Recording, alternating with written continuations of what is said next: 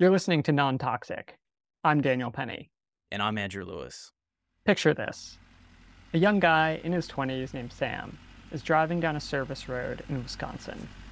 It's half an hour from the nearest highway, and he's headed to the house of a man who goes by the name of Mr. Freeze to buy some old canisters of car refrigerant. More on why in a moment. Sam doesn't know this man from Adam. Mr. Freeze might be a reasonable guy, ready to do business, or he might pull a gun on him, which wouldn't be the first time. Here's Sam. He was in the middle of farm country in Wisconsin, and I realized that he was connected to some of the biggest reclaimers in the country that like also revered him and were like, yeah, Freeze is one of our best customers. He took me on a tour of his property, which was like many more acres behind him that were basically like full of like old appliances, old freezers, old refrigerators, I think dehumidifiers, like mountains of them. He showed me like the very large holding containers, and this was the first time I got a sniff of like just how much refrigerant he probably had. Like he had several like half-ton cylinders full of refrigerant, and like basically in his back porch. Part of my evolution that I learned about through meeting Freeze was that like you really cannot underestimate, what someone can create in a rural kind of like I wouldn't say decrepit, but kind of grungy space. There is a climate change story that can be told about my experience, and there's also just like an America story that can be told.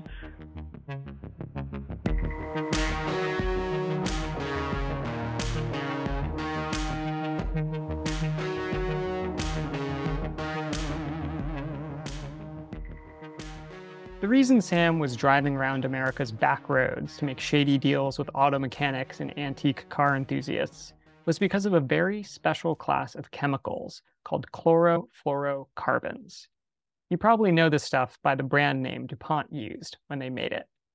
Freon. But the manufacture of Freon was banned in 1994 for good reason. Freon does two horrible things for the environment. It destroys the ozone layer, and it's also a super potent global warming gas, like 11,000 times more potent than CO2. According to the scientists at Project Drawdown, disposing of CFCs and their chemical cousins is probably the single most cost-effective way to reduce overall global warming. Quote-unquote, refrigerant management isn't as sexy as cloud seeding or carbon capture, but it's essential that we take care of it if we want to have a livable planet. The problem is that there's still a ton of this stuff floating around, not just in the atmosphere, as we'll discuss with our guest in a moment, but also in the secondary market. Even though CFCs were banned in '94, you're still allowed to use them or sell them to somebody else. So Sam's company stepped in with the idea that they can make money off of carbon credits by rounding up used Freon and sending it to a plant in Ohio to be destroyed in a superheated kiln. Then they would sell the carbon credits in California's cap and trade scheme. And it was Sam's wheeling and dealing that brought our guest today, Eric Wilson, who's the author of After Cooling, to this story of refrigerant. Eric knew Sam through a friend and basically started following him around on these pickups.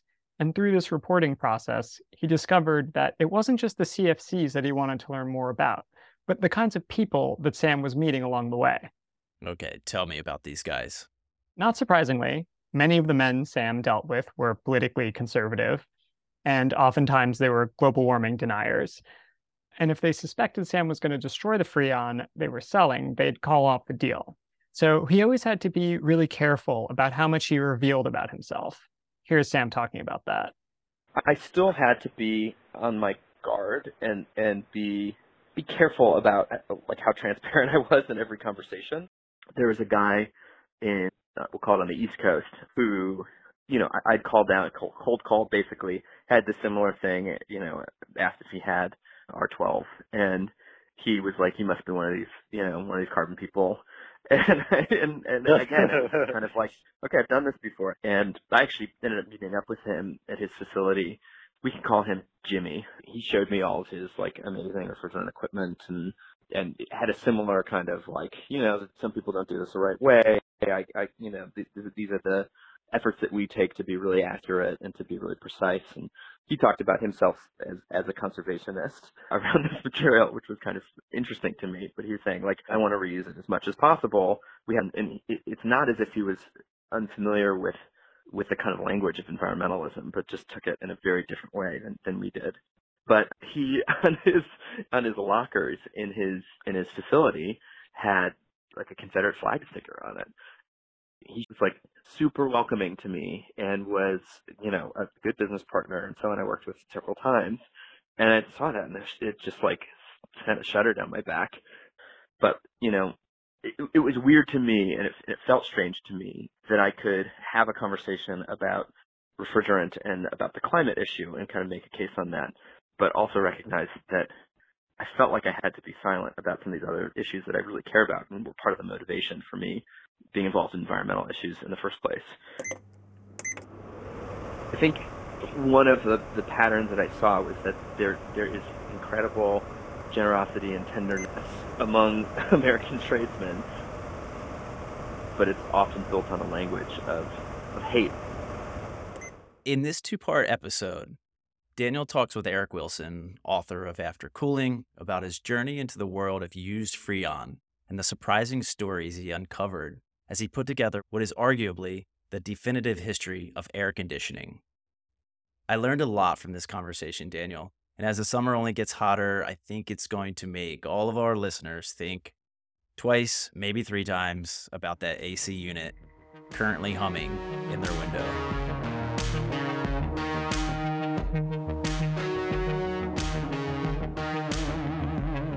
Okay, great. So, Eric, thanks so much for joining Non-Toxic. It's a pleasure to have you on the show. Thanks for having me on. I wanted to start with maybe a little background on who you are and how you came to Freon. I know that you just graduated with a PhD in English from CUNY Graduate Center. So a lot of people might be wondering how this English PhD student wound up writing this massive and pretty definitive account of the history of Freon. How did you get to this subject? Yeah, that's a great question. If you had asked me 10 years ago whether I'd be writing a whole book about air conditioning, I would have said that you were crazy. So I had many false starts writing about climate change, which is, of course, such an enormous topic that encapsulates literally the entire planet. And because of that, it can be so overwhelming and so ungrounding. How do you write about totality? The quick answer is that you can't. And so I was looking for something to really ground myself in something specific, but I had no idea what that was. My close friend Rebecca, we were having a conversation and she said, you should really talk to Sam, her partner. And I think you should interview him because he has a really, really weird job. Sam's job at the time was to drive around the United States looking for used Freon, that is car refrigerant. I want to take a step back because I think we should probably explain to listeners what Freon is and maybe even just like how air conditioning works. Because I think a lot of us just take for granted that it's a box and you plug it in sometime around June 1 and don't turn it off until the end of September or increasingly October. What is air conditioning exactly? And like, we don't use Freon anymore, but maybe talk about what it is, how it worked with air conditioning, and then we can get into the story of its eventual replacement.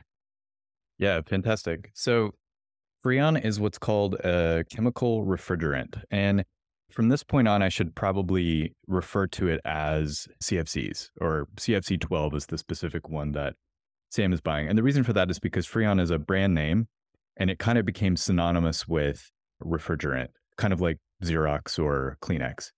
And so you might hear the Freon brand name still being used today, but likely it's not a CFC. So CFC stands for chlorofluorocarbon, which is an entirely man-made chemical. It's not found naturally. And what a chemical refrigerant does is it is a liquid that or gas. I hesitated because it's a gas at room temperature. So it has a very low boiling point. And that's crucial because the reason why it's important to have a low boiling point in a refrigerant is that the evaporation and condensation of a gas actually cools and heats. So you can do this with water, you can do it with carbon dioxide, you can do it with anything. And it's more energy efficient if you have a low boiling point because you can actually just let the gas warm to room temperature and it evaporates on its own. And then in condensing, it absorbs some of that heat. And so through evaporation and condensation, a very simple process of natural physics, that's how air conditioning works.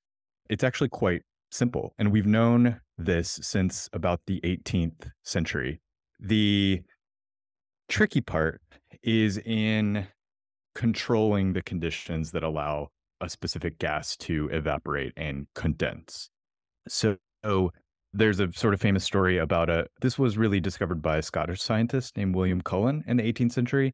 And there's a famous story about Benjamin Franklin replicating the experiment and cooling the air in a closed chamber by evaporating it really quickly. So we've known about this physics since the 18th century. And I guess But it we've wasn't- experienced it on our bodies since as long as humans have been Exactly. alive. And thank you for bringing that up. That's a great example. So sweating is basically air conditioning. It's exactly what the evolutionary process of sweating does. When you're hot, your body produces sweat. And ideally, if you were, say, in a dry environment like a desert, if you're in LA or something, then that sweat will easily evaporate from your skin. And its evaporation absorbs heat from your body and takes it with it as it leaves your body. So the heat is actually actively leaving your body as the sweat evaporates, which is essentially air conditioning. So the 19th century was a sort of interesting period because one of the things that I explore in the book was I look at one of these kooky characters from history, a physician named Dr. John Gorey. This was a malaria doctor who was looking for treatments to help soothe his patients who had malaria. And we have to remember at the time, they didn't know what was causing malaria. Interestingly, Dr. John Gorey, among many other physicians, thought that it was caused by a bad air, miasmatic air. And he thought that a finely netted fabric around his patients would prevent malaria. And he thought it was because it would sift out the air. And it actually worked, not because of the bad air, but because it kept out the mosquitoes, which we know now causes malaria. But he was looking for a way to cool his patients. He would sometimes order big blocks of ice, which at the time you had to order from Canada or Norway, and it was shipped over in these big ice boats. And he would place it on top, sort of at the ceiling, and then let the cool air drift down, and then sometimes fan it with a hand or a kind of mechanical crank fan. Who was doing the fanning? Yes. And the fanning was houseboy, quote unquote, or servant, which I'm pretty sure was an enslaved person. This was Florida in the 1840s in Apalachicola, sort of panhandle of Florida. And so it's alluded to a couple of times, and very likely it was a sort of young enslaved houseboy. So one of the things I explore in the book is the very uncomfortable intertwined histories of racism, specifically anti-Black racism in the United States, and the flourishing of air conditioning. And in fact, that Benjamin Franklin story, I found out from a letter from Benjamin Franklin that he was sending to a physician to describe the cooling that he had just performed.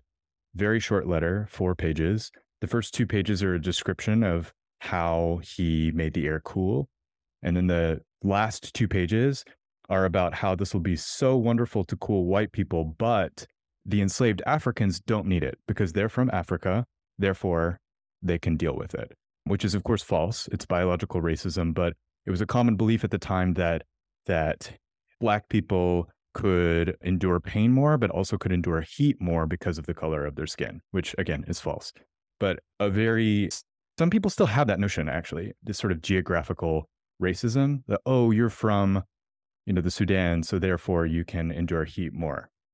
So let's get back to this early history of air conditioning. How do we go from blocks of ice to canisters of Freon? Gori is an avid inventor, and he invents what appears to us now to be a fully formed modern air conditioner, albeit quite clunky and maybe takes up a whole room. But a true air conditioner, and it cools his patients. He files for a patent for it. He wanders along the eastern seaboard looking for an investor for this invention, and he must have thought he was going to be rich. And the surprising thing to my mind in my research that I found was that no one was interested in it. Sweating had become such a way of life. It had become character building for the white aristocracy, who we have to remember didn't actually have to work because they had enslaved people to work for them physically, if you were rich enough. And if you were the working class, you couldn't afford one anyway. It was seen as unhealthy, too weird, too out there and bizarre. And poor John Gori died, actually, of all things, of malaria before he'd found an investor for an air conditioner. That is tragic. Truly. And this was in the 1840s. And it would be 60 years before there was another major advancement in air conditioning. You're listening to Non-Toxic. More of our conversation with Eric Wilson after the break. Today's episode of Non-Toxic is sponsored by Fruling, a New York-based snack company making next-level trail mix with heirloom varieties of nuts, berries, and whole-roasted cacao beans. Find Fruling products at select boutiques and health food stores or order directly online. Listeners can use the code NONTOXIC, that's in all caps, for 20% off orders at fruling.co/shop. Fruling, naturally delicious. Back to our conversation with Eric Wilson. And so at the turn of the 20th century, you have one of the biggest names in air conditioning that probably many people have heard of, Willis Carrier of Carrier Air Conditioning. For nearly 40 years, the father of air conditioning, Dr. Willis H. Carrier, with his associates, has been making weather to suit every conceivable requirement. Single rooms, modest homes, buildings like Rockefeller Center, enclosures everywhere are today benefiting by weather made to order by Carrier. And he was, as a young engineer, he was put on the task of controlling the climate in a printing press. They were running a color magazine, and in the humid days, the ink was running all over the place and ruining the magazine. So they conscripted him to control the air, the humidity level, to lower it and lower the temperature so that the ink wouldn't run. And he did so successfully. So this was the first real commercial use of air conditioning. And I should say that this machine and also Gori's used a refrigerant that was not Freon. I believe Gori's maybe used carbon dioxide. There are a whole host of refrigerants called natural refrigerants. So why not just use natural refrigerants then? The problem with natural refrigerants are that most of them are either poisonous or explosive or sometimes both. So in an age in which it was hard to contain these gases that were often kind of leaky, ammonia was a pretty common one. I believe that was what Willis Carrier used. You know, if you've ever cleaned with ammonia or you've experienced an ammonia leak, it's super unpleasant. It smells like piss, right? So this was something that was fine for a commercial space, but a little dicey when it came to a public space and certainly a domestic space, which nobody was thinking about at the time. So that happened in 1902. The same year, actually, a different engineer was conscripted to design a air conditioning system that would be the first air conditioning system for humans. And this, which I find quite telling, was not for the home, but for Wall Street. It was to cool the traders during the summer on Wall Street so they could continue doing business, which was sometimes interrupted by the heat. So these first two big uses of air conditioning were not for human comfort in itself. They were actually to lubricate the flow of capital. Okay, so how did air conditioning go from being this niche product for businesses and industry to something that everybody in America had to have in their home?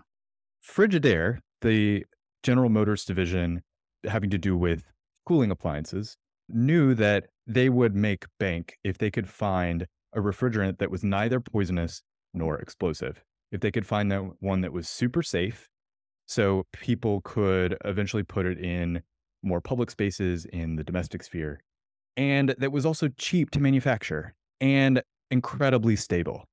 And that drive for stability will become one of the things that makes Freon so destructive, about which more in a moment.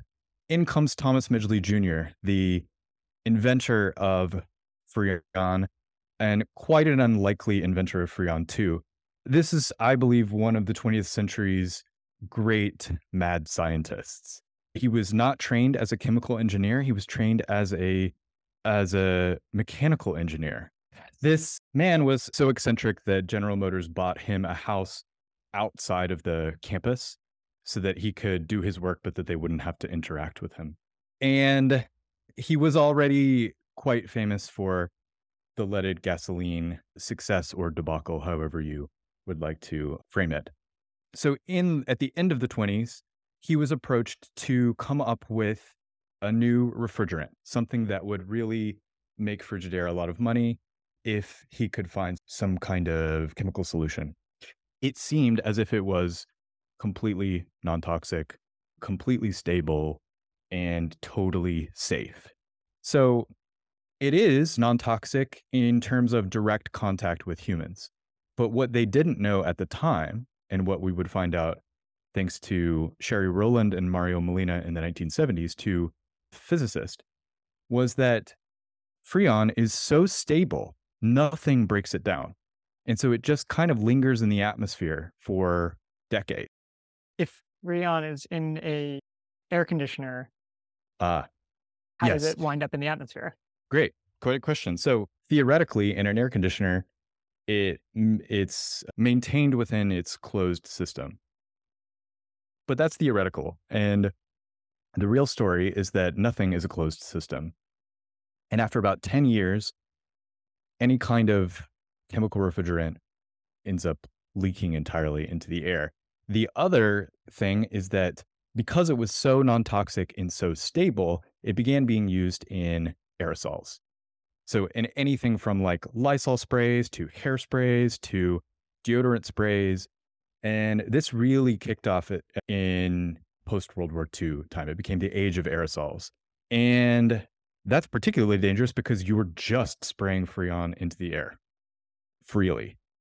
And for a while, it was thought that was the main, or rather only problem. But as it turns out, and like I said, any Freon that is charged into a system will eventually find its way into the atmosphere. It's just a matter of time. And you can think about the lifetime of an air conditioner. You know, when we're done with an air conditioner, ideally we would call the Department of Environmental Protection and they would come and pick it up and safely dispose of it. Who has ever done that, right? You know, we're living in New York City. You walk down the street, I see every summer just people trashing air conditioners on the street, right? If you are going to get rid of your air conditioner, who should we call? You should call the city. Cities often have a pickup program. So I think if you live in New York City, for instance, you can call 311, but go to your state or city Department of Environmental Protection and there'll be some kind of plan for doing that. Or if it still works, you can pass it along to somebody else. Thanks. Back to our regularly scheduled programming. So this is a problem with follow through in environmental cleanup.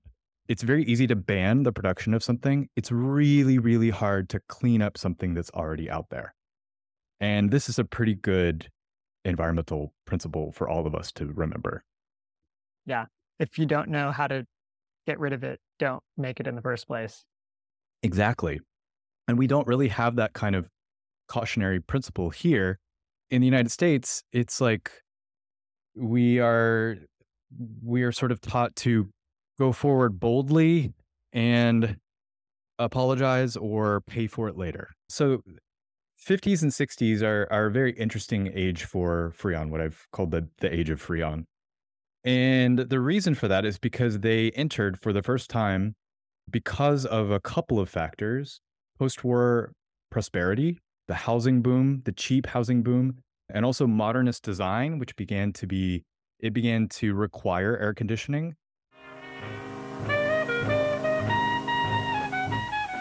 This was an unusual case. Unusual even though it was typical. It involved a housewife on a hot, humid day. Uh-oh. Wow, it's hot as a steam bath in here. Now our friends face a hot, sleepless night. But I told you they were typical.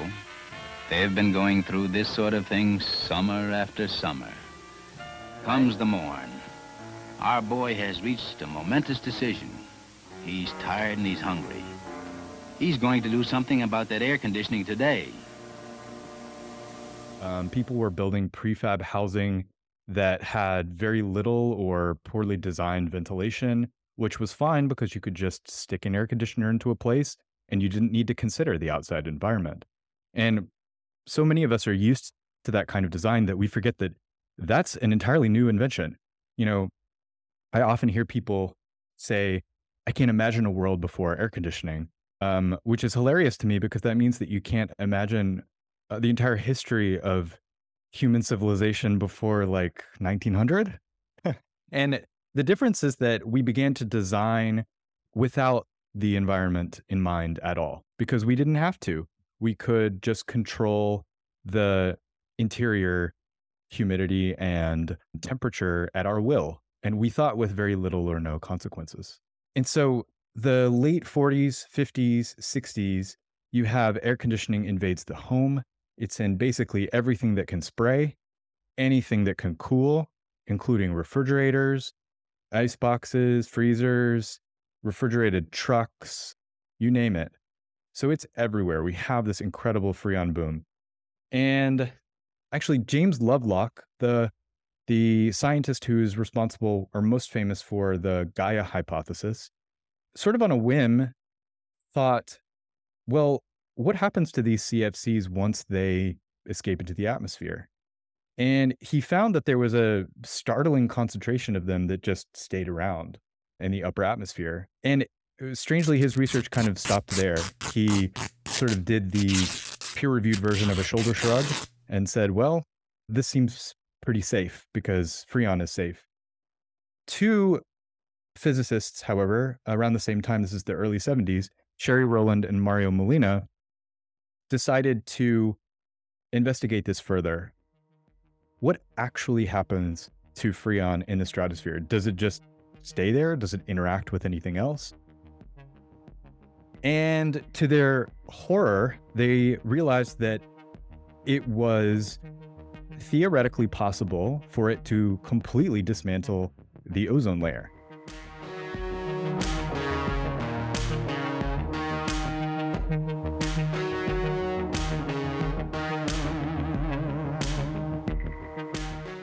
More of our conversation with Eric Wilson, author of After Cooling, next week.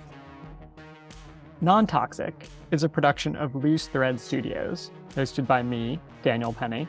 And me, Andrew Lewis. Music is by Nathan Sharp. Art is by Sam Creasy. Today's episode is made possible by our sponsor, Fruling, and by the donations of listeners like you. If you'd like to support the show, please visit patreon.com/nontoxicpodcast, where you can sign up to receive our monthly newsletter, exclusive merch, and more. And please make sure to rate and review us wherever you listen to podcasts. It helps people find the show. But nothing does that better than telling somebody you know about it. So spread the word.